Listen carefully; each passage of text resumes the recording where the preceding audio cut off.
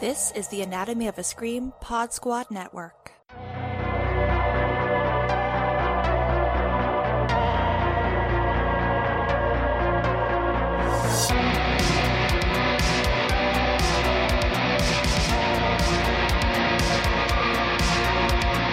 There's no beauty here, only death and decay.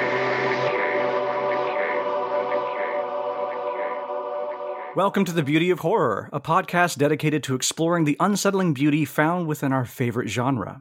Each episode, I will sit down with a different guest to discuss a horror film they find particularly beautiful and why. I'm your host, Chandler Bullock, and today's guest is a horror writer who has worked regularly for Killer Horror Critic and on Spectre Watch, a personal journey through the filmography of SpectreVision. Next to that, he's one of my closest friends in the realm of horror.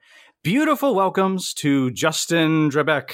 Thank you. It's pronounced Drebeck, just for... Drebeck, I was going to say Drebeck. Yeah. We're going to keep this in. It's fine. Keep my Yeah, it's humility awesome. in there. No, it's Justin fine. Drebeck. Yeah. Does it happen more often?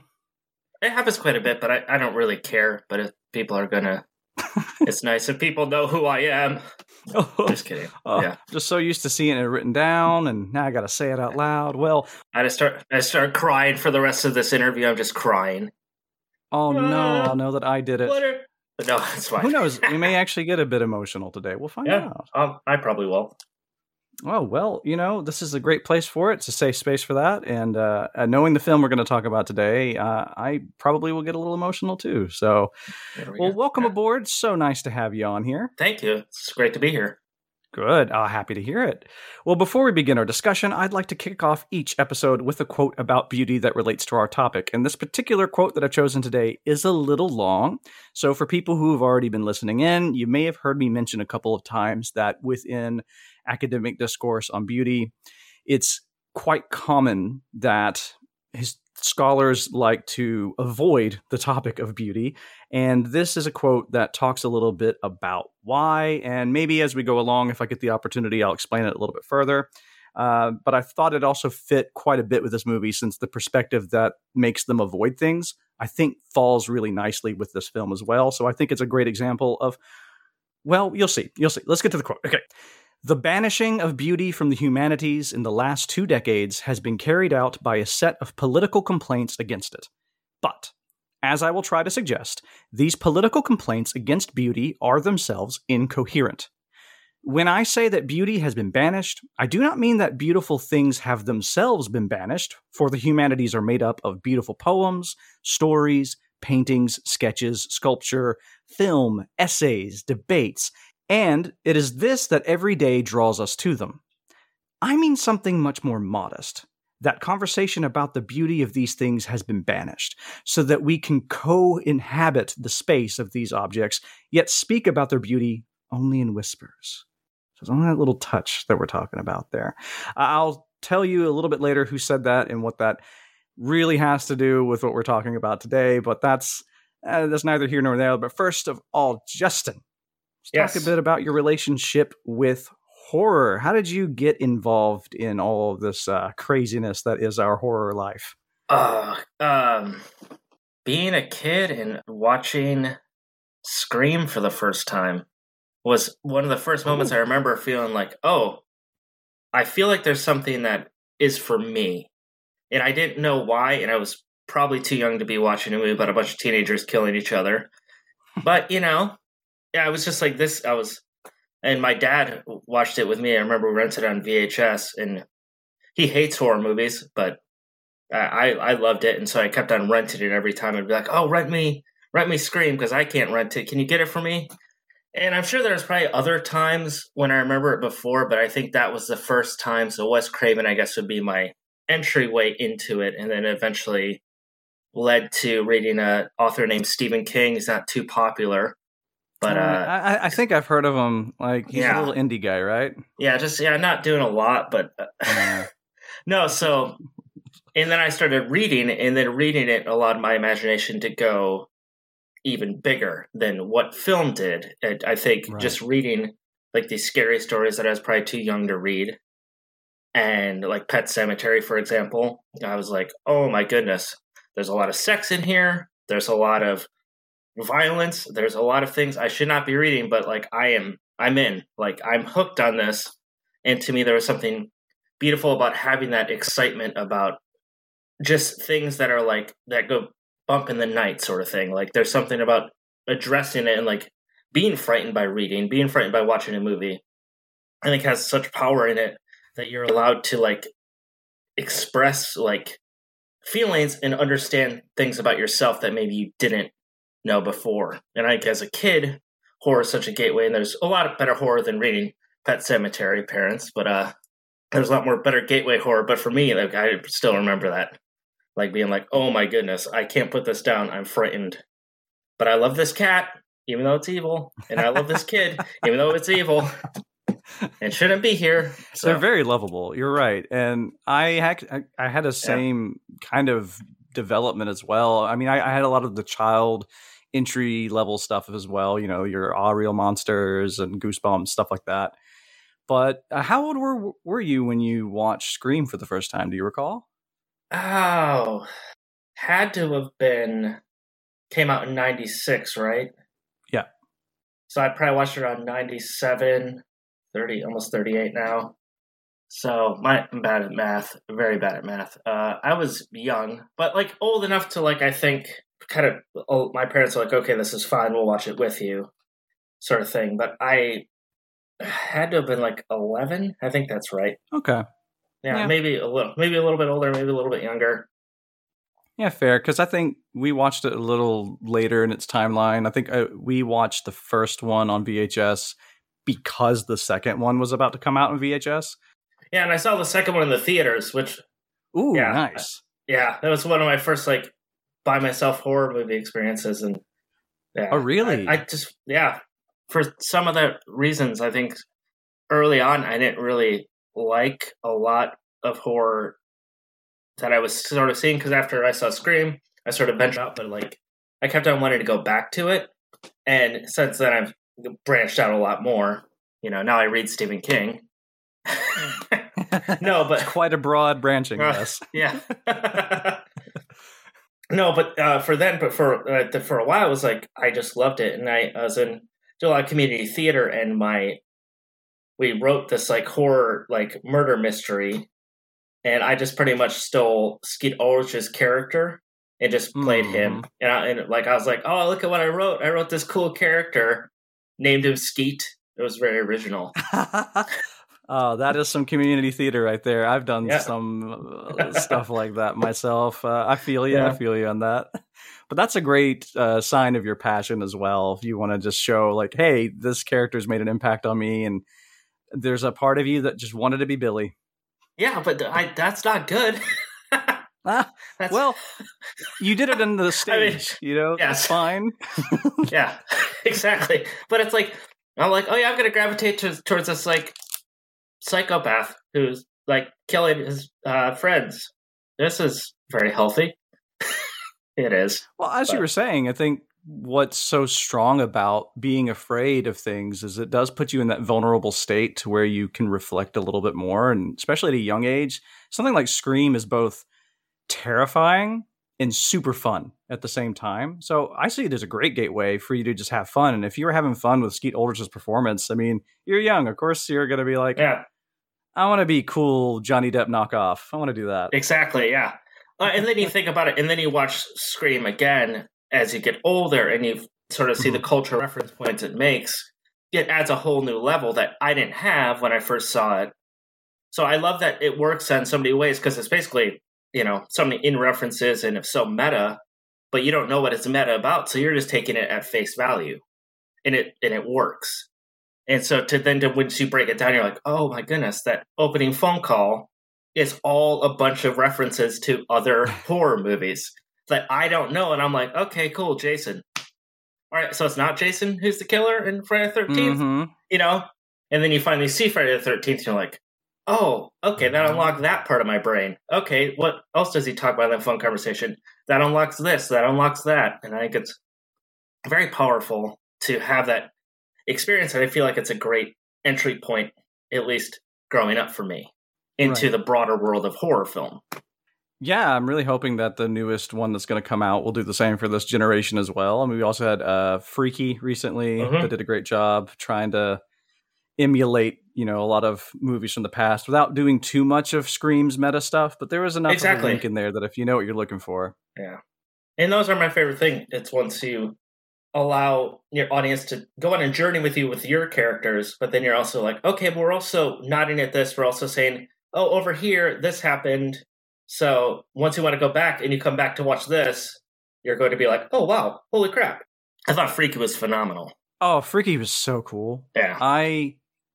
I knew I was going to like it, but I had expected it to be like, that was nice. But I was like, this movie's fucking awesome. Like, It was so good. I went in the same way. I'm like, this is going to be fun. And I'll like watch it, put it aside, and then probably never come back to it and be like, oh, that was a great experience. Yeah. But then I'm like, I want to watch that again. Holy crap, that was so good. Another film that I feel the exact same way is Psycho Gorman. I don't know if you've seen that one. I haven't seen it yet, but I'm looking forward to it. It's coming to Shudder soon, right? Yeah. I think at the end of the month. By the time this is released, it'll be on Shudder, yeah. Oh, that is another one that I'm just like, I bought it, and I was like, I don't want to spend $20 on this.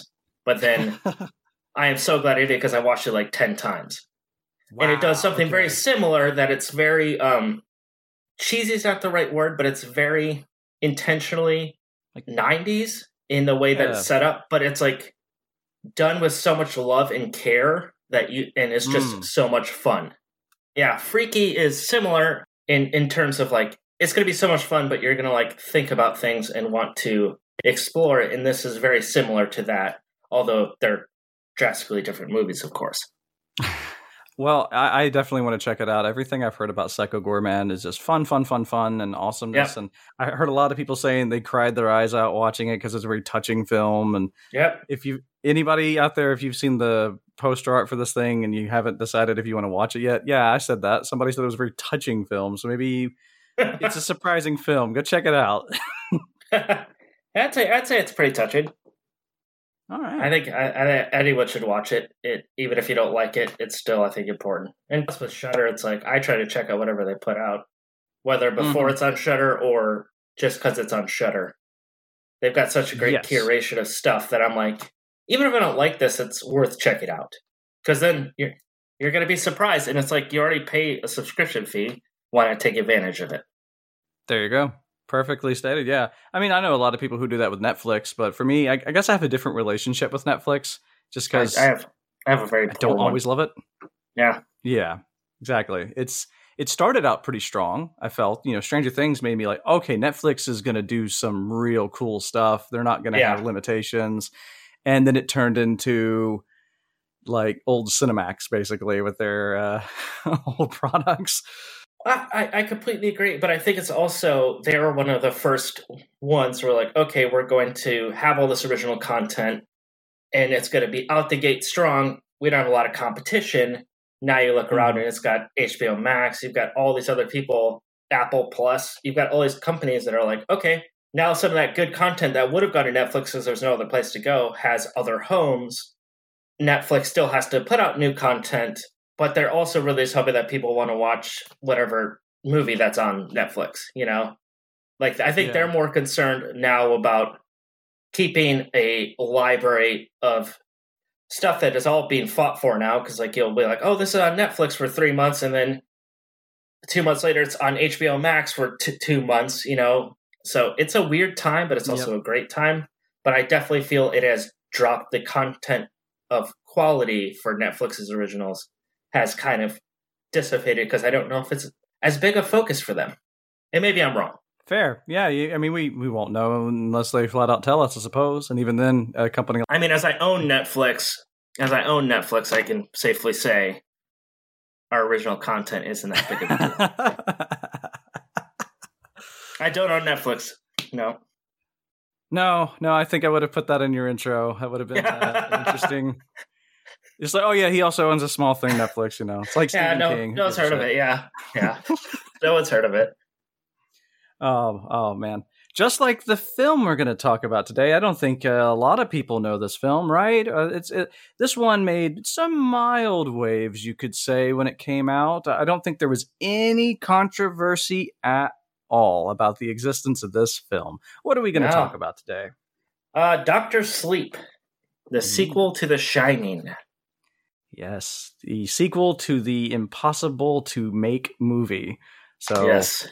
You knew it had quite a bit to live up to, and well, you brought it to the table. What would you say? Did it live up to it?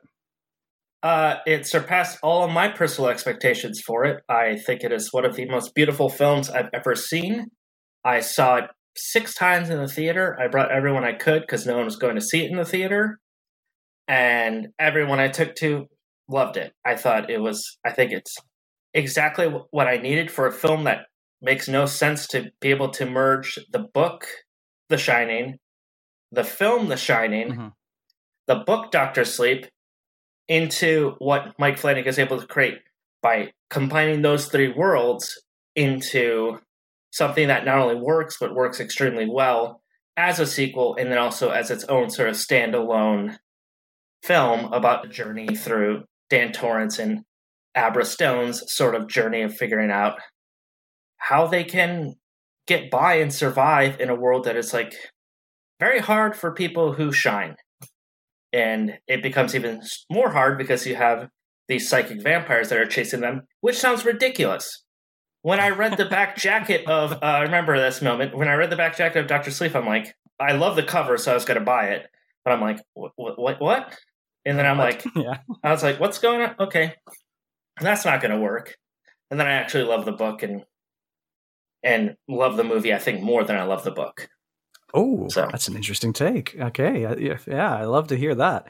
Well, for those of you who haven't read the book or seen the film, I have a quick synopsis for you real quick. So this is the briefest sort of touch upon the plot line that you can expect. So I have written, years after surviving the horrifying attacks in the Overlook Hotel as a child, Dan Torrance is a shell of a man. Now in his 40s, Dan looks to drink and drugs to cope with the onslaught of spirits he still sees as a result of his shine. Eventually, he becomes fed up with the vicious cycle of pain and destruction his addiction has created in his life. He moves to a small New Hampshire town to get away from it all, and he joins an Alcoholics Anonymous program while trying to get back on his feet. Now, with his shine no longer dulled by inebriation, Dan finds himself confronted with the cries of the dead once more. He also begins to make a connection with a young girl by the name of Abra Stone, who also shines, but hers is much brighter. Abra and Dan find themselves the targets of a group of energy vampires known as the True Knot. They must face their inner demons while trying to stop the group's leader, Rose the Hat, from continuing her voracious path of violence as she attempts to devour the essence of every creature that shines bright enough to sate her never-ending appetite.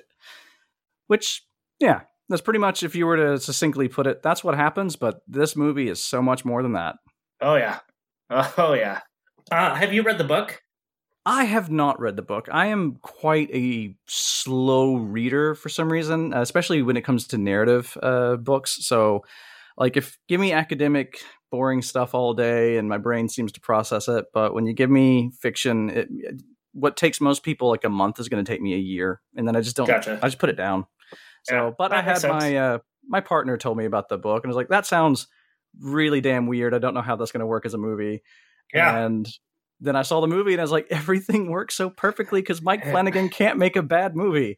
I agree. He can't. And it boggles my mind how I can relate to every movie he's made in such a personal way. But it feels that one of the best things is I'm like, also, it's a good movie. Like, there's movies that I'm like, oh my God, I relate to this character or this storyline or something. And you're like, it's an okay movie, but like, I love it because it connects here. Like, Flanagan gets you in the heart, sometimes rips it out of you, and then shoves it back in, and you still feel things in all of his films in ways that I feel like few other... He's just so... I feel like he shines. Like, I mean, that's a stupid thing to say, but I truly do. I think he shines, and that's why he's able to adapt King so well, because it sort of taps into the emotional core of the story, which King is so good at. Bringing you into these little moments and giving you, like, way more detail than you probably think you need, but it adds to the overall emotional journey you go on. Yeah, I'm always impressed with his ability to use visuals and sound to convey the exact same level of detail that King's prose can do. And prose is always way more capable of giving you context along the way. Right. Like, I remember when I was younger, when I was interested in writing short stories and stuff, my mom bought me On Writing. And that was one of the few books I ever just like absorbed within about a week. You know, I was just so into it. And he had a little exercise in that when he was trying to tell you the best way to describe a bar from your main character's perspective. And he showed you how most writers would just have, oh, they go to the bar, there's some stools in front of it, and the neon signs glowing green. And he went to the bartender who had a gruff look in his face, and he asked him a question. And he's like, now, technically, that's not wrong. That is straight to the point. You should be succinct. But then he gave his version, which is like a page of him describing how the peanuts reminded him of the time that his wife had a fit with him and they broke a glass jar and cut his hand on it and stuff. And it's like, he gets to the heart of characters' emotions and memories like no other. And Flanagan does it just with everything. Yeah, Flanagan does that in especially Dr. Sleep, I think, more than any of his movies or shows. He taps into that so well, and I think he said through sound design, through you could sense what Dan is going through during like the moments when like he's thrown up in the toilet in the beginning of the movie. Like, and then you're flashing in his head, which is doing what King does. It's going to show you like, oh, this is what happened and why Dan's in this situation. This is where Dan's at now. And just the performance by Ewan McGregor, just sort of the music, sort of the cues, all of it sort of connects in a way that just feels so raw and real and like you're reading a book. I think another thing he does so well, specifically in this movie too, and why I think he adapts King so well, is King loves a good flashback and he loves a good memory. He puts a lot of memories in his stuff, but memories are hard to convey in a film without doing the cliche, now we cut to a 15-minute sequence of exposition, whereas Flanagan will make the memories feel like they're happening now, because that's how memories work, is in that moment, you are reliving the situation. So, yeah, Dan is a 5-year-old boy seeing girls standing at the end of the hallway. He is 12 talking to his mom who doesn't want to look him in the eyes anymore.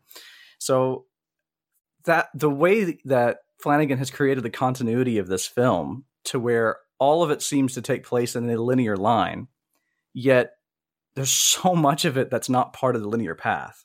And that's very bold, but that's exactly what makes it work. He knows what he's doing, and he doesn't really seem to be affected by any sort of hesitation to put that on screen.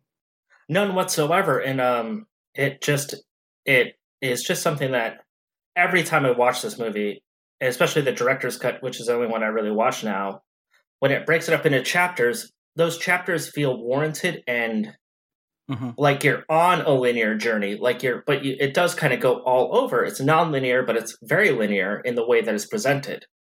It's presented like this is the beginning of it, this is the end, but it goes on these like sideways journeys here or there, and I think that's brilliant. And I think breaking it up into the chapters like the director's cut does adds to that level of being like, I am a part of something right now. And I know other movies have done chapter, things like Mandy's a good example of that, where it sort of has like titles for the segments of sort of what it represents. But going from that, it's based on a book that's merging Kubrick's movie, King's book, and then King's book to Flanagan's movie, and have it all work is brilliant beyond belief. And you're going through that journey too as you're watching. You're like, oh yeah, that does look like The Shining Hotel from Kubrick. Oh, but I have the emotional connection to these characters from Kubrick's film. Like, you're just like, okay, granted, the actor who played Wendy in this one, I love her. I can't remember her name right now, even though I just watched it last night. She does a great job. She's not Wendy from Kubrick's version, but she is. Like, because she carries that emotional weight. The kid who plays young Danny in this one isn't the kid who played young Danny in the other one, obviously, but he is. Like, all of those things work. Like, Dick O'Halloran, like, oh my God, that guy. Man, that casting. Yeah. I don't know how I'm like, is this Scatman Carruthers? Like, this is amazing. Like, it was just so good. And it's not, but it doesn't matter. And I think that's so that's what's so powerful about Flanagan is he's like, I'm not going to be able to recreate this perfectly, but I'm going to recreate it like it's someone's memory of what might have been. And it's going to be a little different, but it's going to represent enough of what you know, but you're filtering it through like a different perspective of memory. Right. I think that's a great way to frame that as well, that the memories are never perfect. So it's a great thing to also show. It's often, okay, this is about a different film, so it may seem a little off topic, but it isn't.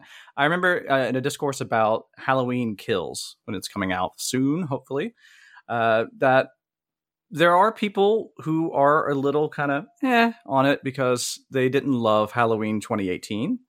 I wasn't massively thrilled about it myself for various reasons, but it's because of a particular phrase that we keep hearing with continuations of properties where they say, we're going to get down to the essence of that original film. Oh, this director, huge fan of the original film. They know the essence of it really, really well, and they want to get back to that. And what you discover often is that their essence, what they got out of it, may have been different than what you got out of it. So films are more complicated than that. Stories are more complicated than that.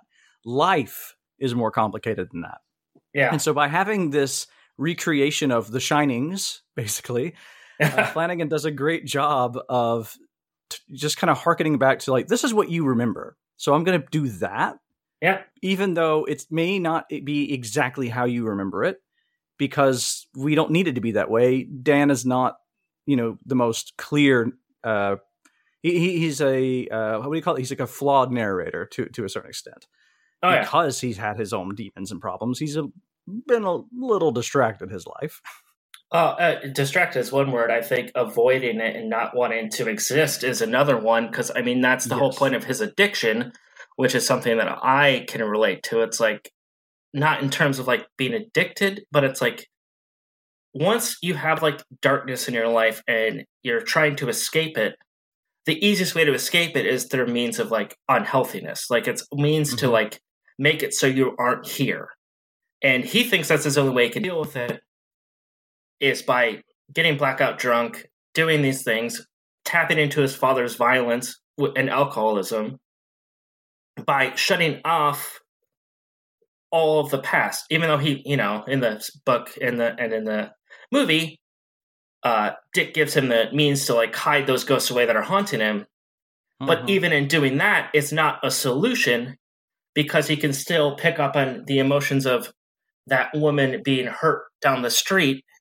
It's going to affect him, like all these things. And so his only answer in his mind is like, I need to shut this off. I need to ignore all this and just go into nothingness, which is such a dangerous thing. And I think it's such a thing that is so true to people, just human nature, is like we sort of want to run away because we're afraid of confronting truths about ourselves that are maybe not the best. And I think this movie does such a brilliant job of showing Dan's journey, where he starts out at the worst point of his life. Like, that description's perfect.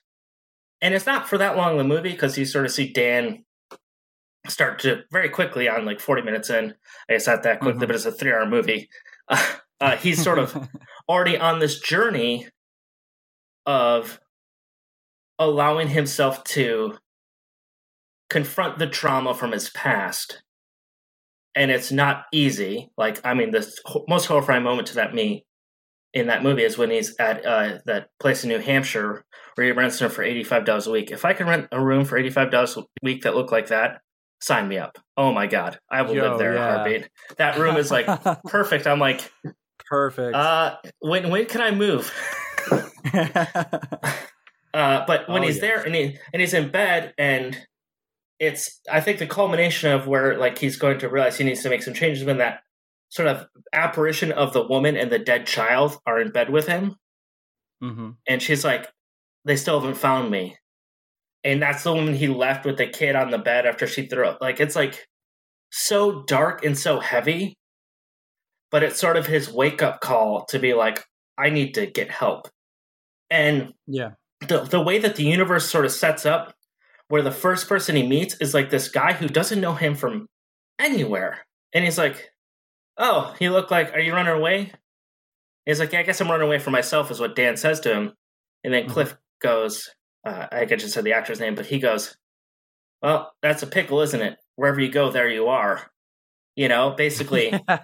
And then you see that because Dan has like left. He's gone to New Hampshire, met this guy who sort of is like, hey, I'll get you a job. I'll pay for your 2 first weeks here. And Dan's like, why are you doing this? And the guy's just like, you just have a look. Like, I'm gonna stick my neck out for you because like I feel there's a reason. And that, I think, unlocks something in Dan's brain there. He's like, oh, yeah, that makes sense. I don't know if that character shines like Dan does, but he certainly is a wonderful example of, like, the kindness that we can give to somebody else. Yeah, I think is so imperative and so important that we can, like, meet anyone on their journey and be like, hey, you know what? If I have an opportunity to help you out, I'm going to. And sometimes you don't. Sometimes you're just like, you know what? You've got your own things. But I think the beauty of it is, like, those moments where you're just like, oh, you know what? Hey, yeah, I can do that. Or, like, I could be here for you in some way. I don't know you, but, like, I feel like if I could get a sense that you're, like, on a journey of betterment, then I'll be there for you. And I think he sensed that before Dan even sensed it, that Dan left New Jersey to go to New Hampshire because he knew that he needed to make changes. And I think sometimes instinctively we just do that, and I don't think Dan knew, but I think once that moment in the bed happens, which is so scary, and he goes downstairs, it's like, basically, I need help. I need to stop being an alcoholic. And that guy's like, yeah, of course, come to AA. Yeah. And I think it's awesome. And I don't really know how I feel about AA personally. I think it's very helpful. I think it's good, and I think to have community is very good. But you know, the Christian bent of it, I don't really necessarily completely agree with. Right. But I still think to have these programs that are there to help you get better and help you talk through things, I think is immensely important. And I think this film does such a good job showing Dan's journey. Like, I was thinking about this last night when I was watching it again. I would watch a movie that was just Dan's sobriety journey. Like, I would watch that movie. If it's just him sort of reawakening and shining, you don't have Rose the Hat, you don't have anything. I would watch a 2-hour movie of just Dan Torrance getting to New Hampshire and being like, okay, I got to get my shit together. All right, let me figure out how I do this. Okay, we'll go work at this hospice. I'm going to help these people pass on. I think some of the most beautiful moments in that movie are when Dan is there with, like, the older people moving on. Yes, absolutely. And he's sort of reaching out to the ones who can shine or can't shine and is able to help them move on. And, oh my God, the cat. Ozzy the cat. Oh. Talk about perfect casting. That cat. Like, the eyes on that cat, the way it has the most wise, it's gonna be okay kind of. Yeah, exactly. Well, it's like, I was talking to this with one person I went saw it with. Afterwards, I was like, that cat can shine. Like, that cat, you can see it. It shines. That cat knows what it's doing. Mm-hmm. That cat knows. It has such empathy in its eyes, and it's like, I think in that moment, that cat probably thought that actor was dying. It was like, hey, you know what? It's going to be okay. I'm here for you. Like, that's how I take it. Plus, I mean, it's a cat. Cats are not the most empathetic of creatures usually. No. So to have such a gentle, almost dog-like look in that cat's eyes, I thought either they did something really good with the lighting to get the eyes to shine that way, or they just had the nicest, wisest little wizard of a cat that they ever could have found to get onto that set. Yeah. Or watch me, Coven, Mike Flanagan talks about it someday. It's like, yeah, we had an animatronic cat. It wasn't real. You can't make cats look that nice. Yeah, cats aren't that nice. Cats are terrible. King put the cat in the book, so I had to do it. I hate cats. No, I'm just kidding. Well, you never know. Some people are like that. King definitely has a thing for cats, it seems. You're totally right, though. I agree with the feeling about Dan's journey because it's interesting to me. The first 2/3 of this film are my favorite parts of the film. It's kind of what I have with the Lord of the Rings movies. the moment they leave the Shire, I actually get a little less interested in the story because I could just watch hobbits doing hobbit shit all day, and I just love the drama they were building. And that's the same here. I felt like you were saying, there's the beauty of the process of him finding redemption and love for himself. And it's a very Stephen King story that they were telling there. You know, Hearts in Atlantis, The Green Mile, Shawshank Redemption. All of these stories are very quiet, poignant tales about people who are either helping others. So in Hearts of Atlantis, you know, you have somebody who's basically shining, who has already gotten to the point that they're just going to help others in their own way. And then you have, like, The Green Mile, you have people who are ostracized for the exact same behavior. And I would have just loved to have seen, how do you get to that point? And yeah, we have the cool vampire story, which is cool. I can't deny some of the best horror I've actually seen of the last decade is in this movie.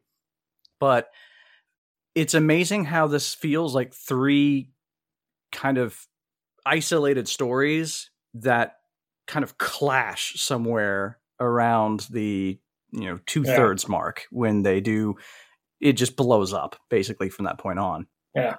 But I would say, in a weird way, that's what makes it feel more like life than other movies that have maybe like a more structured thing. It's because, like, your life is full of all these different elements coming from, and different people in your life, and all these things that happen. And you should be on a journey of self-improvement. I fuck up all the time in that. But you know, like, I'm trying, and I feel like that's sort of what this is doing. And then you sort of have Abra, who's like a younger version of Dan, a more powerful version of Dan, and it feels like a separate story for a beginning because he doesn't want her in his life because he's like, I've just talked to the stranger through a chalkboard. Like, I don't know who this kid is. Like, I don't want to do this. And then you basically have Dick come back and be like, you have to help her, because then you find like, oh, because these evil vampire people who, when they first start off, like that opening scene, it lures you in with a sense of just like calm about Rose the Hat. Mm-hmm. You don't think she's going to be this evil woman who runs with the True Knot, which are basically just like, we take the most empathic people and we take the most like sensitive people and we eat their energy. We basically take their life essence. So I like it. It is three very different stories. And then it does sort of just collide into, as you said, once it goes back to the point of trauma for Dan, mm-hmm.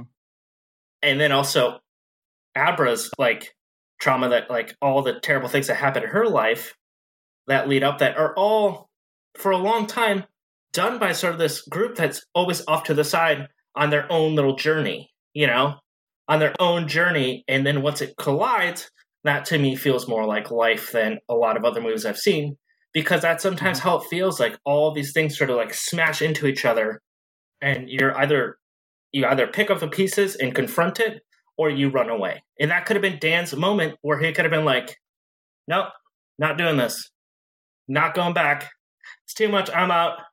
Where's that bottle? And there's that scene where he has that bottle, which is his whole entire emphasis. What's the shit hits the fan.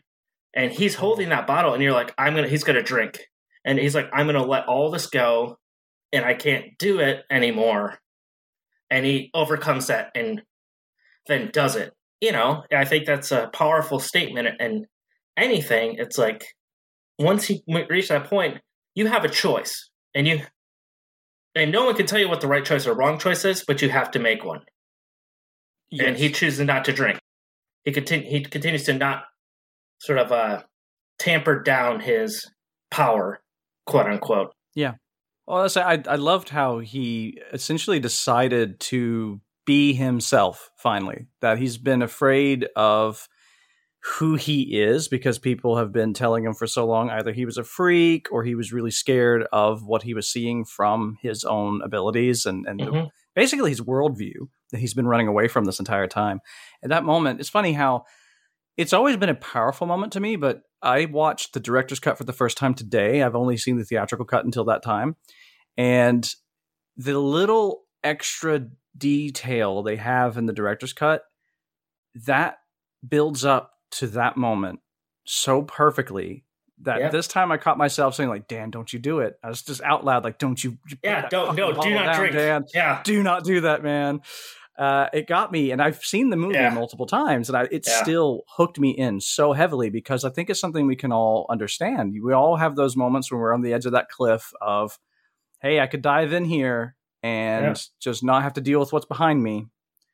But sometimes you just turn around and you deal with it, and you see how it goes.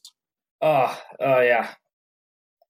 And to me, what I've always really thought about the shine, the ability to shine, and then in the Dark Tower series, I don't know if you read that, but it's called The Touch. Like, there's like, in King's thing, it's always sort of there, even if it's not explicitly referenced as shining.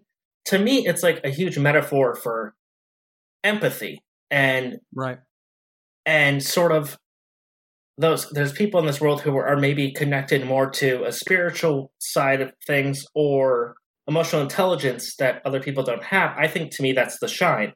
Now, of course, I can't talk into your head without using my mouth, but I believe that that's what it's referencing.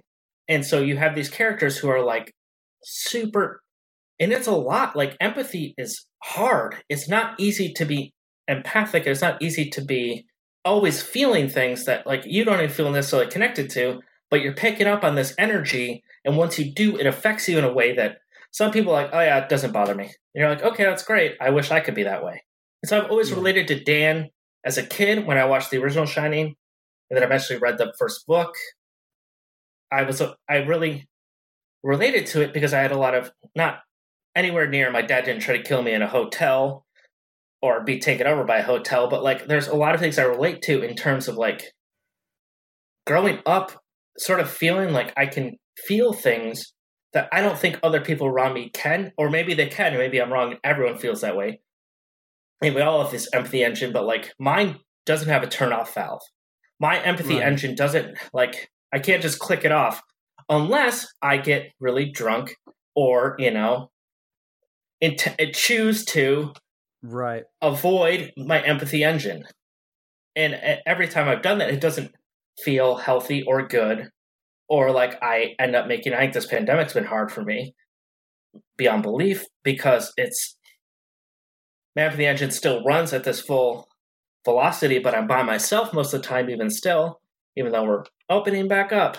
I feel it, and I've been lucky and blessed to have had a lot of people in my life who I'm close to, who have just sort of been there for me, and it's been really good, and yourself included, and just like being able to, like, I need to express this to someone, and because if I don't, I will go insane. And I felt like I've kind of gone insane a couple of times during this pandemic, just by being by myself so much. And instead of funneling into writing, I would funnel into like a lot of darkness, and it's not healthy. But I think even realizing that, it's like, once things do open up, and no matter what that's like or what it is or what it means, I'm really excited to get back out there and see how the changes that have happened in this year I can put towards being better and stumble and be better and better and better. And what can I give to the world around me? Like, and that's why I love this movie so much, because that's what this movie is. Now, granted, there's a lot of darkness in this movie and there's a lot of death. Like, no one pretty much except for Abra is okay in the end. Yeah, she has new traumas, and she has to now go on Dan's journey that he went through at her age to her adulthood, and still have that same power of the shine. And I love that scene when Dan's just like basically he's telling her not to shine, like, let it go. Whatever you do, don't show them, because there's going to be people who are going to be after you if you do. And he thinks he's doing a good thing. He's like, you got to cut it out. You just got to not do it. And then in the end, to have him, after all the stuff he has to go through by confronting his trauma from his childhood head on, he basically is like, shine. Like, you've got to shine. Like, you have to do this. Like, it's not going to be easy, but don't do what I did, which is cut yourself off from it, accept it, and be better than me. I think it's a powerful message as well. And that idea of this being a metaphor for empathy is pretty strong as well throughout the film. They are literal energy vampires throughout it. And that's what happens if you're an empathetic person and you go through your life always being open to everybody around you, which is a beautiful thing to do.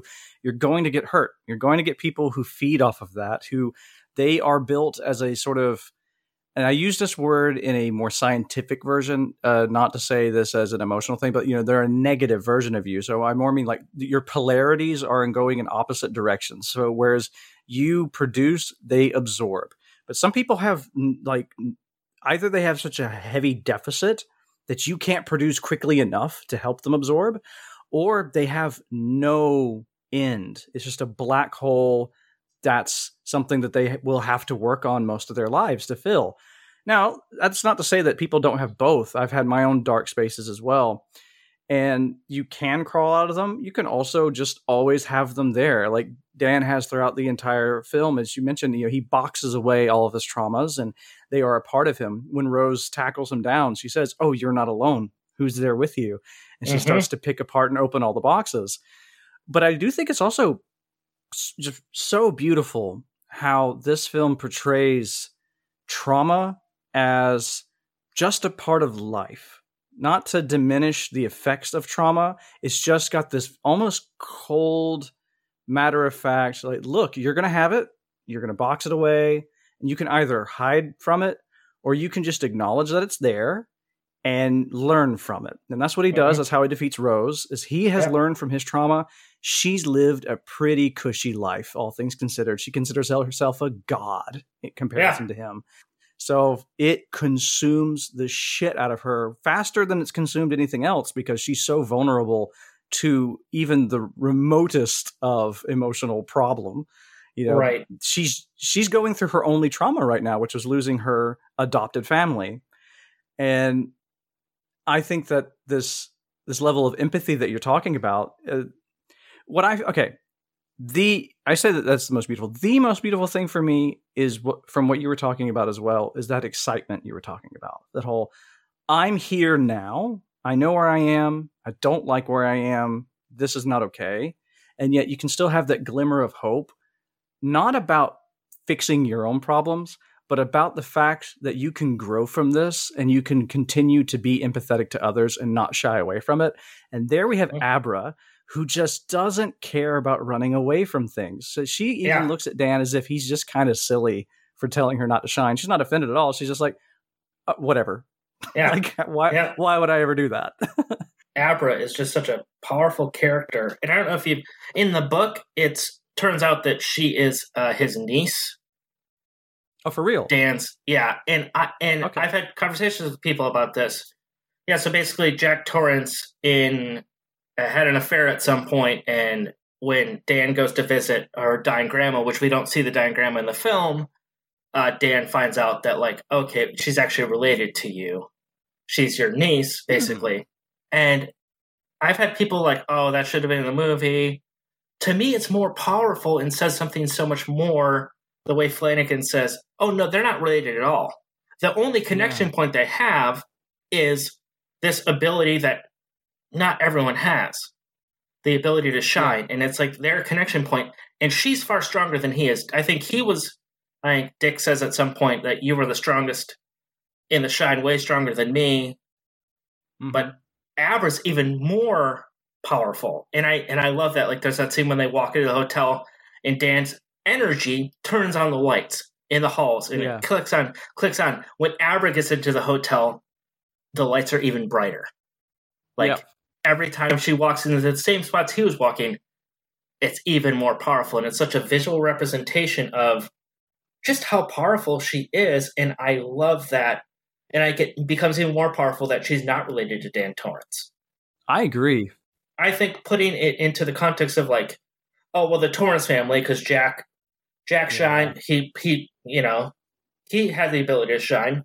I think Wendy did a little, but then Jack shut it down even more, and then the ghosts in the hotel sort of fed on his ability to shine. And I think it's more powerful if you're like, no, this is just something that anyone can have. And it doesn't come from blood. It doesn't come from like this, like Dan Torrance isn't a king, you know?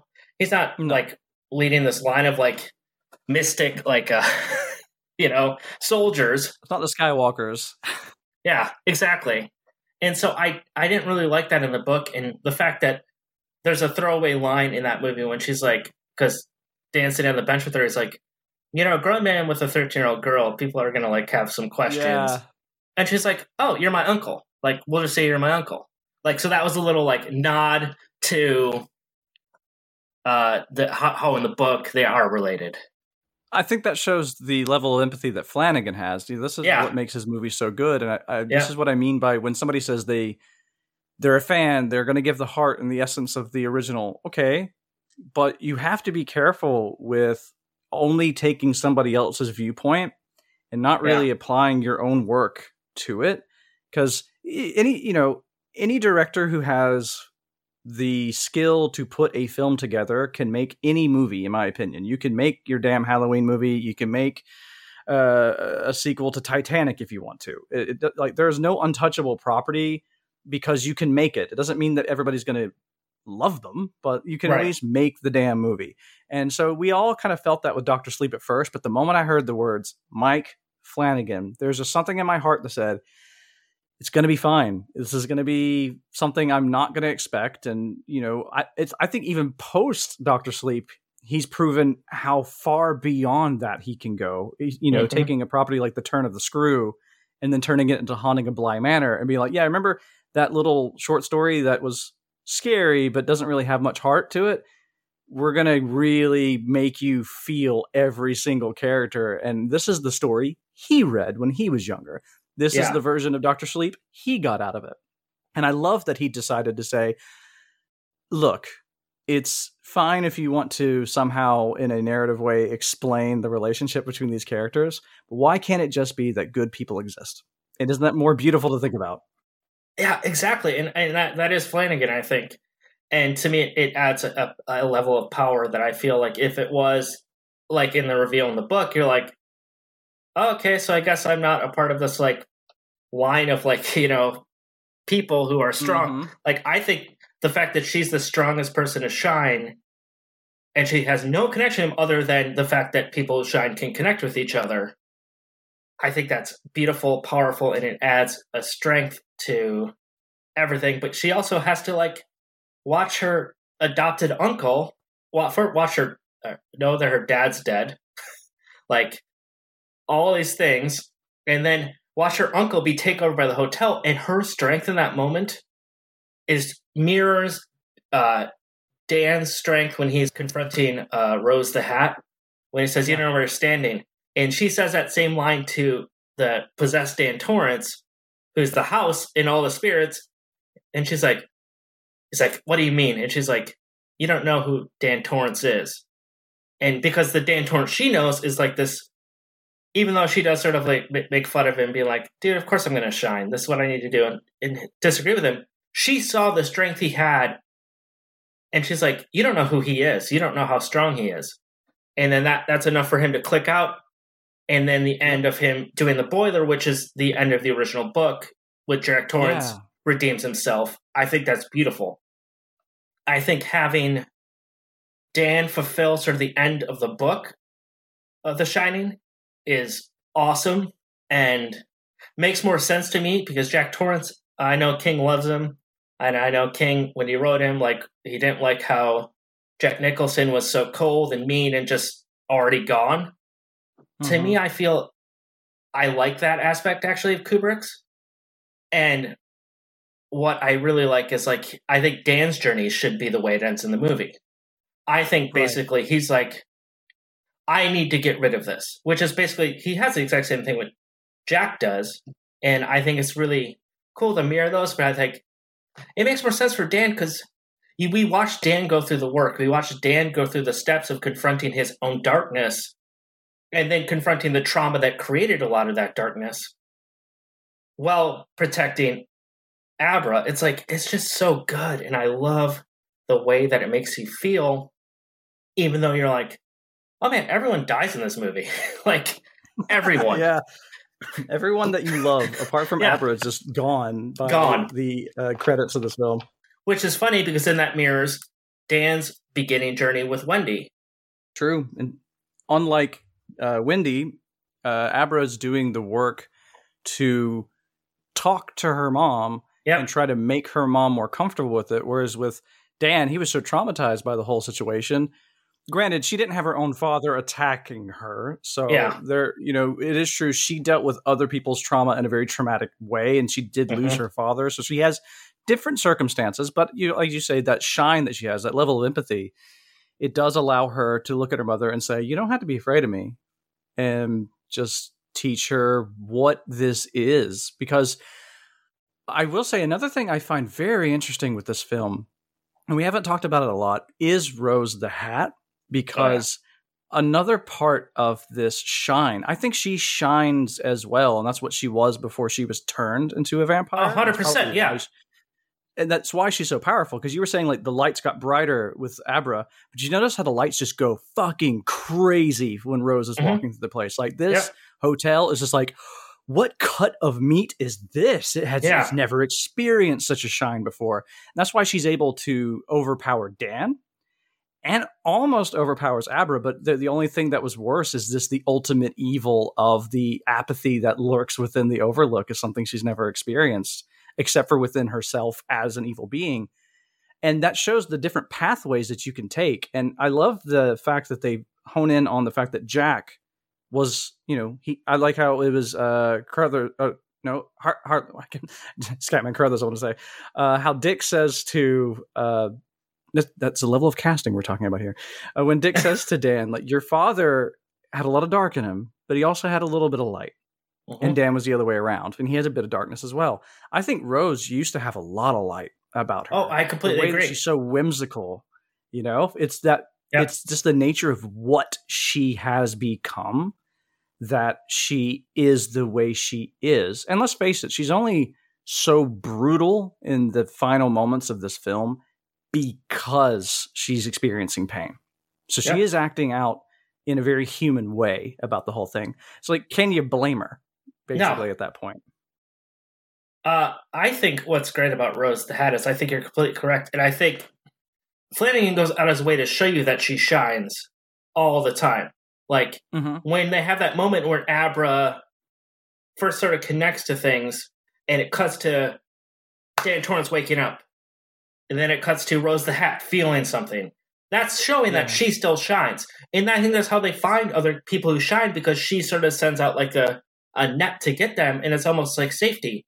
Like the way she lures the girl in the beginning. And she's like, this is a hat. It's a magic hat. And she's like, checking to see how good the girl shines. Like, what color is the flower do I have in my hand? And the girl's scared, but you're like, also, you're like, who is this? Like, if you don't know Rose the Hat, you ever read the book, you're like, this is a weird way to start this movie. But it's showing that she shines, I think, even in the beginning. But she shines, but is so far removed, as you said, from the empathy aspect of it. And now it just becomes survival for the True Knot. And I don't think all of them shine. I think they're basically turned into vampires. And if you have something you can give to the True Knot, you don't die, and you can store in those little soul cylinder things.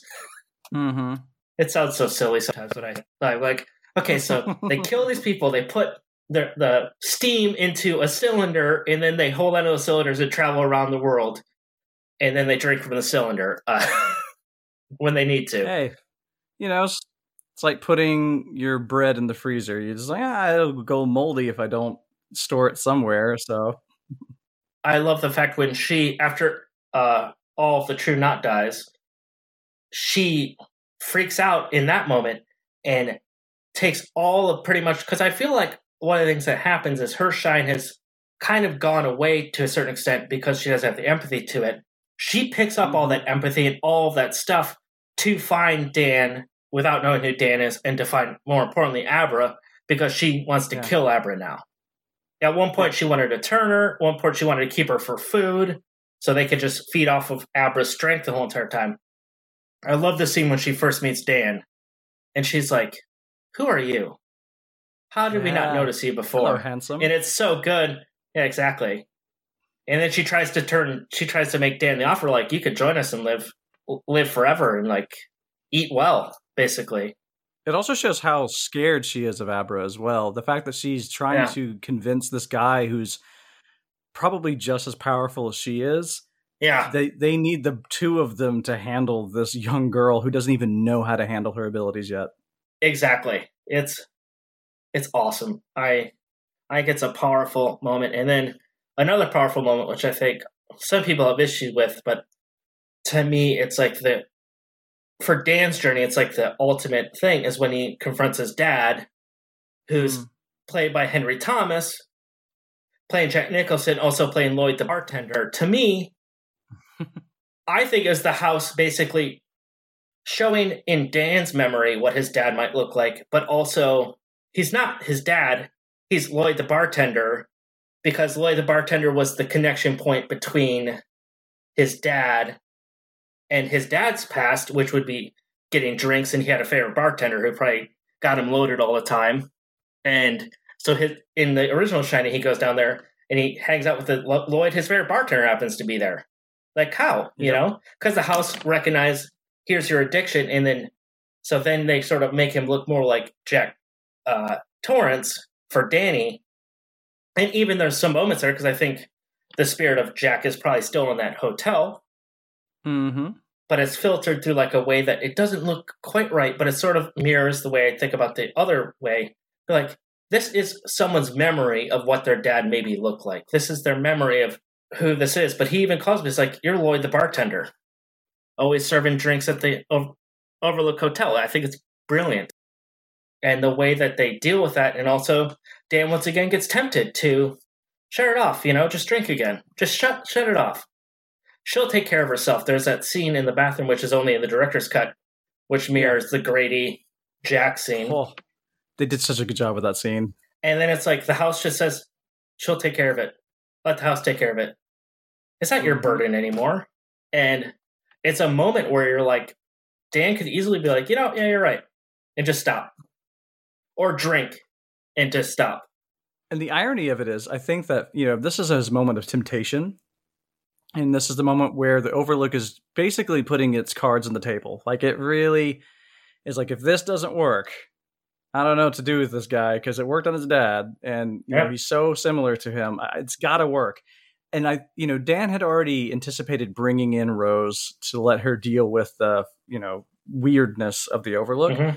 But I don't think he quite had the idea to do the trap the way he did it until Jack/Lloyd says to him what he should do to Abra. And he's like, man, that's a great idea. Just not for her. Yeah. Oh, and that scene is so good. Because Rose thinks she's in Abra's head because she's been there before. Yeah. And she's like, this is new. This is a new spot where you go. It's like, it's so good. And she almost gets caught, and you're like this close. You're like, oh my goodness, you almost like got Rose, Dan. Dan almost did it. I wonder what would have happened too. I think she would have been locked away, and they probably would have left, and everything would have been okay. That's what I think. I think it could have been. I mean, obviously not okay because her dad's still dead. His friend is dead.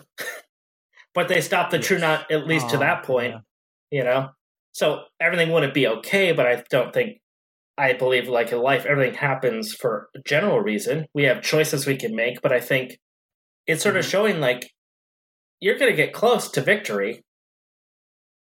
But then you don't, and you still have to figure out what to do after that point. And then, I would have loved to see a version of that movie where it ends, where Dan traps her into that box and then probably burns the hotel down with Rose there now, locked away in his brain. But I think it's good. And I think he had to let go of all of the spirits too. I think he had to let go of the trauma. I think he needed to get rid of it. And he does that, and they take out Rose, and I think it's powerful because then they overtake him again. And then Abra's strong enough to break through that. You're right. Yeah, she is, totally. And I also think it's very interesting how you would think that him destroying the Overlook would just completely destroy all the ghosts that were in there. But I love how the consistency of the story is that they persist through trauma and through memory. Mm-hmm. So Abra now has the burden. Every single ghost that she saw, she now has to lock away and do the same thing. Keep in mind, she's only seen Dan do it. She wasn't taught how to do this technique. She just does it. That's how strong she is. She could just learn by witnessing. I loved that callback at the end of how she recreates little Danny's confrontation with the woman in the tub. Oh, yeah. But with even more confidence, how she's like, hold on, I got a bit of a hard day today, but not for long. Yeah. Yep. And I think that's brilliant too. God, I love this movie. It's so beautiful. I guess truly beautiful. And I love horror, but I love film more. And this to me is, I put it up there in my top 10 films since I've seen it. And, that goes with like Last Year at the Marion Bad.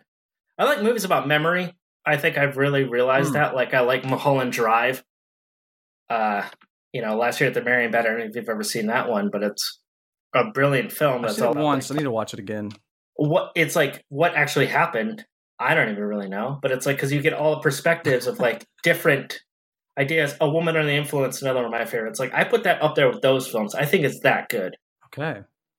It's growing on me. I can see why it would be in such high esteem on your end. You mind if I get a little philosophy nerdy real quick? That's fine. Great.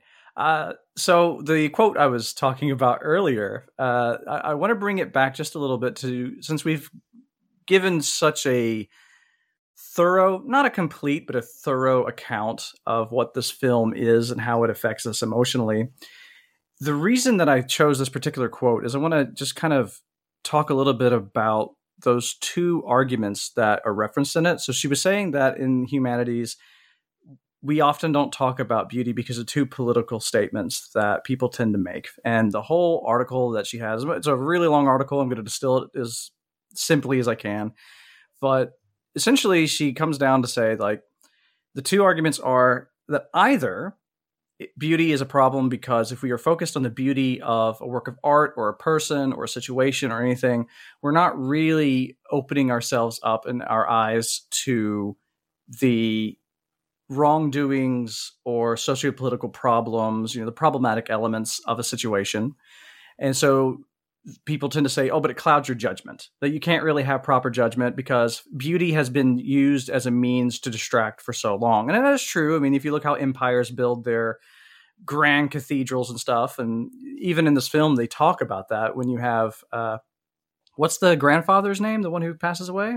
Papa Flick, I think. Yeah, Papa Flick. When he's dying, you have Rose talk about how like we rode on chariots and we were sitting on thrones upon bodies and all these beautiful things that they've created and how they had their systems of control. And that is correct. Politically speaking, beauty is used as a means of control. I mean, if we have to look no further than the Nazi Party and how much they focused on trying to make the world look more beautiful to everybody, just so they didn't question anything. Mm-hmm. For fascists, beauty was life because then you were complacent. Okay. She left that one and then she came back to, I should say the name of the scholar. The scholar's name was Elaine Scarry, which I think is a wonderful name to talk about horror movies with.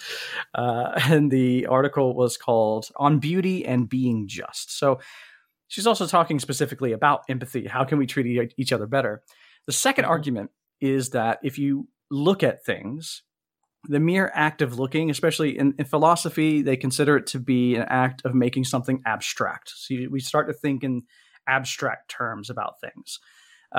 More often than not, they're referring to people. You can objectify people. You can make people feel more like a concept than an actual lived human being sometimes, especially, I think a very touchy but good example of this right now is the whole Israeli-Pakistan conflict and the genocides that are taking place over there. It's really easy to call it a conflict and then get caught up in the concept of two nations warring with each other and not look at the fact that children are being blasted away in the streets and that news outlets are being blown up and that there's still a level of inhumanity that's a part of it. So those are the two political arguments that are against beauty, because if we looked at the beauty, they say you either can't see the sociopolitical part, or you're not treating things as what they are. And she debunks this basically by saying how it sounds more like those two trains of thought are at war with each other than they are at the concept of beauty, because it is true, if I were to look at purely a socio-political aspect of any demographic, whether it be, ethnic or feminist or whatever, we can get too caught up in our kind of high position of thinking. And then like, are we really talking about these in like feminist discourse? Are you talking about women as individuals with different thoughts and feelings and emotions, and giving them the level of equity that they deserve and need and the equal rights that we all should have? Or are you talking about woman, the concept? And people do get stuck on that. What is the concept of feminism? For sure.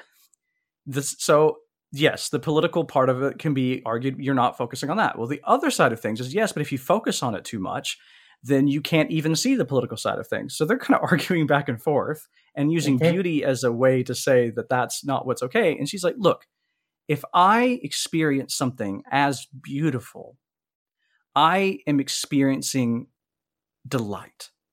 There is something overwhelmingly delightful about it. It doesn't mean that it in itself is delightful. This is the whole point of this podcast, is to talk about how certain things, no matter how horrible or even painful they can be, there can be a beauty in it. That's why we have concepts like melancholy. There's this, that whole state of I'm depressed, but I'm okay with it, basically. Like it drives me forward because I'm just melancholy. And so she's saying, like, isn't it just strange to make an argument that basically says that we can't see beauty, or we can see beauty but nothing else, or we can see the other things and not see beauty, when in her viewpoint, it's more like a spillover effect, that if you feel this delight, you're opening yourself up, you're becoming vulnerable to the sensation, and therefore you are being more empathetic to the subject that you are finding beautiful. Now, let's say you watch something beautiful, you have those rose-tinted goggles on, you're still on that high, no matter how shaken you might be by the experience, and you turn and you look at someone you've never seen before, and just like you have with the friend, Dan's friend who picks him up, the way he looks at him says, you got to look about you. And it's this familiarity that he notices. So beauty can lead to kindness if we don't dogmatically hold ourselves to just thinking about one thing at a time. So I thought this was a perfect film to bring the subject up with, because this is a movie that is visually just stunning. Like, if you love aesthetics, you're going to be ravenous for this movie. Mike Flanagan makes beautiful looking movies. He does. The color palettes on here, like everything has that kind of like aquamarine underwater kind of look to it. Yeah. The sound design too, like that heartbeat, how they turned a heartbeat into a proper score. Yeah. Phenomenal my God. work from the Newton brothers. Yeah, the Newton brothers they're so good at it. They're like Flanagan musically, in my opinion. Yeah. He got the right collaboration. Yeah, and they've always worked together, I think, because they just understand that core essence, which is the heart of everything.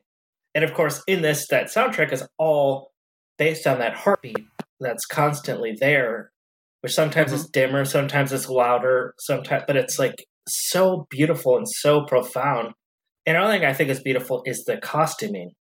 Like, yes. Like, even Dan looks like normal, looks like basically what I would like to wear if I had a ton of money to buy clothes that looks like I... Yeah, he's really well dressed for a guy who's been on a bender for like 30 years. Exactly.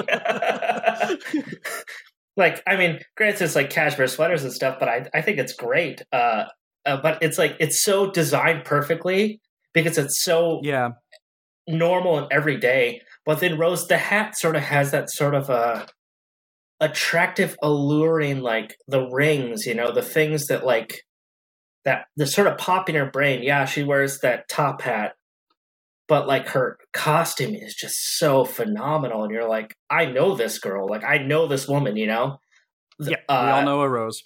Crow Daddy. Oh, he just looks so cool all the time. Yeah, so cool. Terrible character, awful, one of the worst. But like Grandpa Flick looks so cool. Snakebite Andy, their aesthetic is so on point that like you're like, I love looking at this movie. I love looking at these costumes. I love looking at the performances of the actors portraying these characters. The costumes like add for all of them a level of like to their character. Like everything's so intentional, I think. Yeah. And to Elaine Scarry's point about that as well, we could get caught up, and it's not to say you're never allowed to, by the way. Like keep in mind, anytime we're like any academic discourse, any discourse of any kind, that's just one reading of something. And that's the whole point of her statement, is that it's so dogmatic to say, let's not talk about this one thing because it negates the other thing. I'm like, no, it doesn't. You can have multiple thoughts and contradictions and really think about it. But what she's saying is like, but it doesn't contradict it. Stop being weird about it, because let's look at those costumes. Not only do they say a lot about the characters and they're really stunning, let's look at the power dynamics here. Dan dresses for comfort because he's at the lowest point in his life, and the better he feels, the more fashion he adds to it. He adds like a jacket and stuff to it by the end of the film. Yeah. Rose, however, has been in this, almost like Egyptian goddess kind of position her whole life, and she dresses that way. None of that shit looks very comfortable to me. Most of it's like very airy and very thin and cold if you don't have like a good like circulatory system. Those rings are not practical at all, but she can. She doesn't do enough to have to use anything in practical terms. So she's like, I sit on top of my caravan and sniff out vapor all day. So she gets to dress however the hell she wants to. Crow Daddy's the same way. He's like, he probably just kills people, steals their clothes, moves on. Hey, this guy's cool. I'm going to take your clothes. And they always want to have fashion on point. Yeah. Exactly. He's always on point with his fashion because, hey, he's a badass. He's going to walk through you. Abra is just a normal teenage girl. She's just got a comfortable, pretty upper class life, but it also shows her power dynamic too, because she's the only one who seems pretty much fit for a world that's difficult to be around, because her parents raised her really well to know that no matter what your social status, there's people out there that are not going to treat you well. Right. And at the same time, she's just pretty comfortable with who she is. So she's really happy with the way she dresses. And you can see that. And I think comes. Oh, yeah, you were saying? I think you nailed a point that I wanted to bring up. It sort of ties back into the whole philosophy. It's like the way she was raised, although I didn't spend a lot of time with her and her parents, you see love and empathy and understanding, though they are sort of freaked out by how her power, when they're like looking at the spoons and they all clash, they're like, what? All right, well, we don't need to know outside about you. We know it exists, but like they're basically like, hide it too. They're basically still saying what Dan says because it's like people won't understand it. And you don't come to that point of trying to like protect your child from outside perspective if you don't have love and care and true understanding of like they're raising their kid really well. I think, and there's not a lot of time spent with the family, especially as a family unit. Early on in Abra's life, we sort of see snippets. The mom kind of leaves for a bit. We know what happens to the dad. But you sort of see that, and it sort of reflects to me the nature of like, almost like pointing out like, yeah, I can find beauty in this because like we've raised a cool, great kid. Like, but there's also like all this darkness we know that's out there. We're trying to protect her from that without really having the relevance to be able to do it in a relevant way, because we don't really know what it is. But we know like, okay, so they're like any parent, they're like, oh, like if I had a kid and they're like, oh yeah, I can read people's minds and do all these things and like watch me play the piano without actually playing the piano. You're like, oh, okay. And I think they sort of like give like that good point of where like they're like, we're going to raise you the best way we know how to help you in the future. And then Dan, sort of being someone who knows how to shine, is able to take that and be like, once he accepts that it's what he needs to do, he's like, I'm going to give you the keys, but I'll never be able to tell you how to do it because your experience is your own experience and it's not mine. There's going to be some overlaps and we both shine, but I'm never able to tell you how to do it other than I can give you advice to continue to shine because you're powerful. We're going to need people like you in this world because there's more people out there like them who are going to try to take away not only your ability to shine, but your other people's and other people. Like there's always going to be a conflict. Is essentially what Dan's saying. But instead of hiding from it, what you have accept it. And she's like, yeah, I'm going to do that anyways. Which is exactly what you're talking about. Like when she deals with the old lady in the bathtub, she's like, yeah, all right, let's go. That's on. Let's do this. Yeah. Yeah. And the beauty of that really is like take all those different people in the film and Stephen King's universe in general, and they all shine differently. It's like you shine your way, I shine my way. So Dan could have never told her how to use her power specifically. I think somebody like Rose would have tried, but Rose would have more been like, be like me, you know? Yeah. Again, another power dynamic that comes in there. And so that bit that we were just talking about, or at least that you were just talking about, and I'm kind of jumping into the tail end on here, it all stems from, initially, if we think in cinematic terms, it all stems from what we see on screen and what we hear. That is the nature of cinema. Right. So we have found beauty in this allegory and in the narrative and plot. Of course, it's all there, and it's there in the book as well. But even Stephen King, as a prose writer, as we were talking earlier on, gives you so much detail. There is an aesthetic to not just the phrasing. You know, there's a grammatical aesthetic to his writing, but there's also just him describing aesthetics constantly through his stories to get you to feel a certain way. And that is important, and that does work. And that is exactly why I'm doing what I'm doing. You know, there's a beauty there that teaches us a lot about the world and opens it opens us up. It's a scary thing to do. You know, talking about beauty is not an easy thing to do. People consider it pretty, I don't know, soft kind of topic, but that's only because I think that the danger there is that beauty has the power to break power as well. Yeah. Because it really opens your eyes up to your feelings. And when you know your own feelings, look at Abra. There's nothing that can stop you. Exactly. And I think a beautiful way you said that too. I just believe that there is this idea that like, oh yeah, I don't really want to talk about beautiful things because it's going to be like too weak or anything. But it's like, no, we should, because once you open up yourself to admitting something's beautiful doesn't mean that there's no problems in the world, that there's all the things are, you know, magically be better once you found that magical beauty. Sure, you could get wrapped up way too into it, of like seeing something beautiful in the world and like that's your focus, you know, like then you're like nothing else matters. That's not what you should do.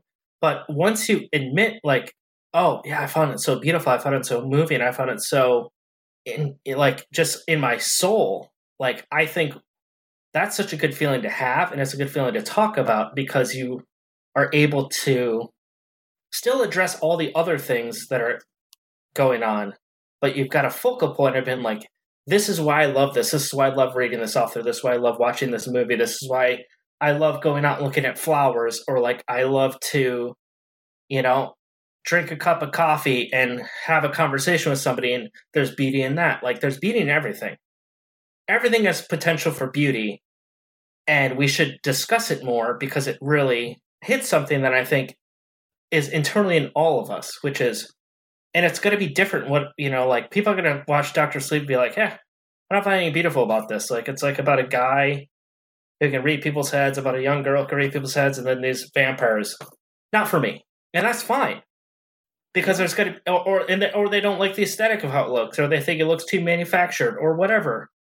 Mm-hmm. They're going to find something that they find truly beautiful, and they latch onto, and it gives you an ability to, once you have the ability to feel something or recognize something that's beautiful to you, and then to be able to express it, like in a conversation like this, I think that adds power to just the world and how we live in it. Like I think it's vital to discuss beautiful things. It's discussing a part of yourself that you would normally kind of keep private, I think. You know, now in philosophy, and you know, especially way back in the day, I don't know how much I would buy into this part of it, but they do try to make the claim that beauty is an objective state. So if something is beautiful, then it is beautiful. But they do break it down as well into different levels of taste so that we can Right. still account for things that we can have disagreements within the same spaces about the same things. Like, say, for instance, I say, oh, the color palettes are beautiful of Dr. Sleep. And somebody goes, no, it's not. I'm like, okay, maybe they weren't beautiful. Maybe I like them. But I will say the use of them is undeniably beautiful because they do adhere to an emotional core that's there. And, you use something like color theory, then you can't deny that that statement is being made with those colors. You know what I mean? And it's just such a vulnerable thing to talk about, that those connections, I think, are what can really empower the world. And also for anybody to feel that beauty is not a good starting point, like, it's a difficult starting point. Don't get me wrong. I think you maybe have some life experience and really understand what you find beautiful before you can jump in the conversation. At the same time, if you are at the beginning of that journey and you want to have that, I want to talk to that person. I would love to hear a kind of unfiltered new mind on that. But let's say, look at Scream for you. Fun is a great entry point for a lot of people. And there's still other types of beauty in those films that kind of make us latch on.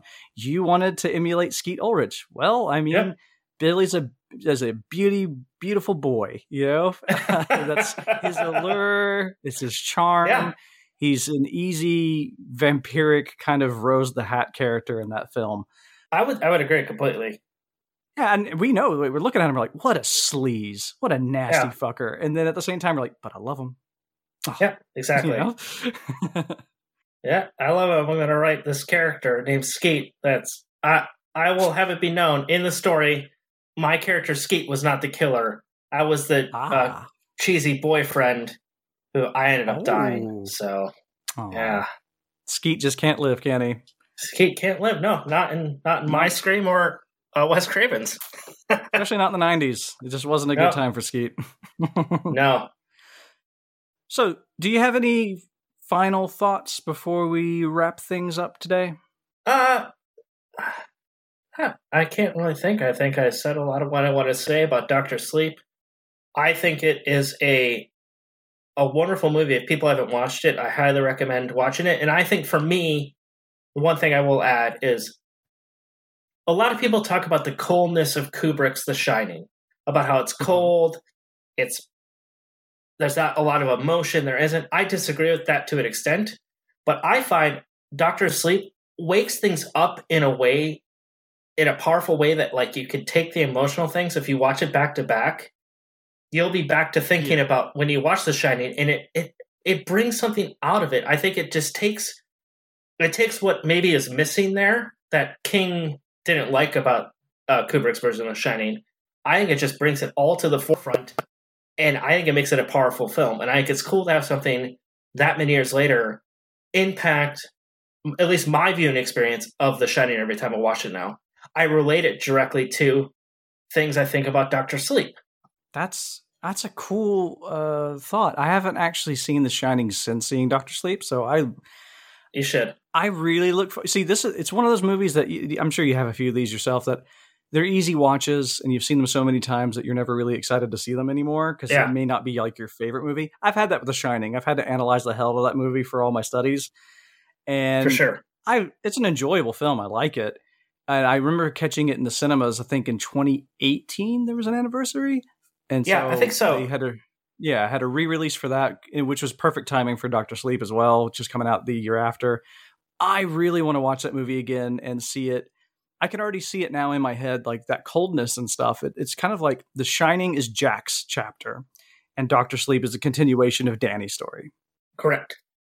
I think that's it. But I think you're going to find, at least I did, when I watched The Shining now, there's some emotional things that, like, I tap into from Dr. Sleep exclusively that, like, are brought to The Shining in a way that it wasn't there before.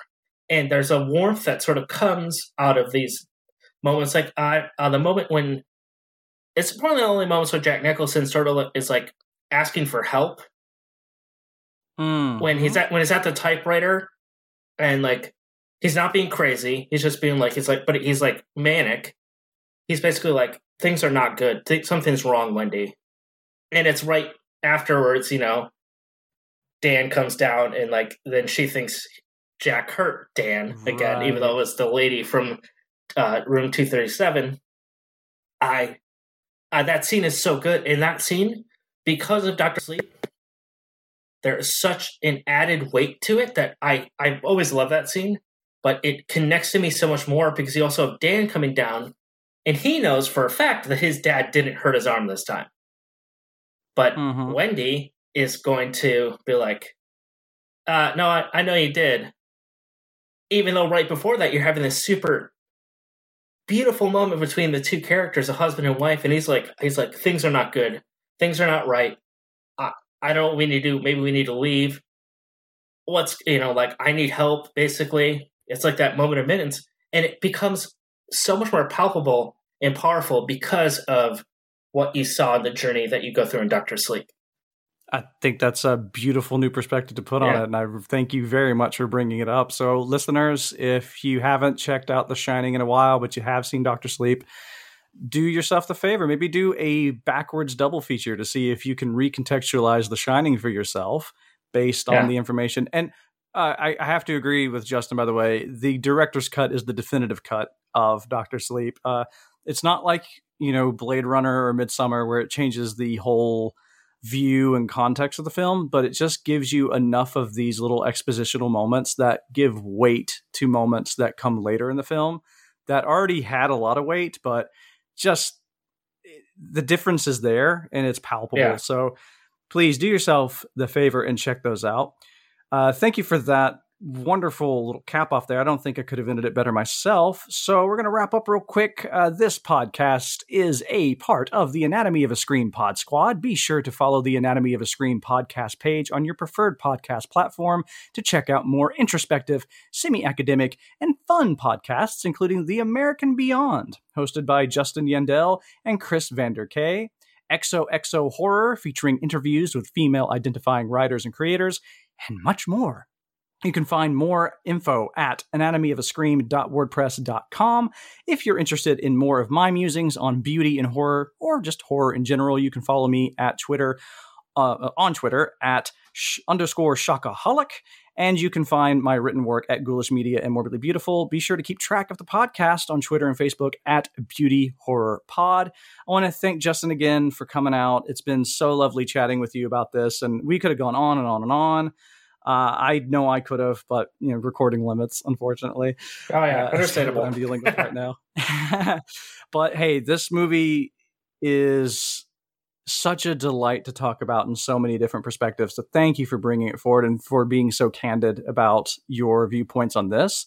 So for the people out there who want to hear more from you, where could they find you? Is there anything interesting out there that maybe you want to push or plug or anything like that? Maybe. Yeah, I'm gonna plug two things. One, my Twitter, which is at Justin_Drabek, Drabek. And then I am eventually going to release, and as we've talked about a lot, I'm going to be releasing a piece through 25 years later on The Stand, the latest CBS All Access / Paramount Plus thing. And it's going to be very similar to my SpectraVision pieces, which are going to have its own place soon. So look out for that. And I'll obviously post those on Twitter. It's going to be more about my personal journey through that mini-series, and I'm very excited about that. And it's taken a long time. I've been working on it for like 3 months now. So I'm excited for when that finally hit the world. I don't know if anyone's going to read it or it's going to change people's opinions on that series, but hopefully at least it gets one person to check it out and give it a chance. So that's it. So that means that y'all should definitely check it out. Yeah, trust me, if Justin's working on it for 3 months, a lot of heart and soul is going into this piece. And from our conversations about it as well, like, I knew The Stand. The Stand means a lot to my mom as well, but she's more like just a fan. She just likes the story and she'll go back to it for that reason. I love how when you were talking to me about it, you could give me very clear reasons as to why you keep coming back to it. And so, everybody out there, that's what you can expect from this. It's not just, well, this is cool and this is similar and that is similar. Justin goes deep into what kind of path in his own life has connected with that path for these particular adaptations. So I'm really looking forward to that piece. And thank you, dear listener, for joining us and talking about the beauty that lurks within the horrible. Goodbye. There's no beauty here, only death and decay.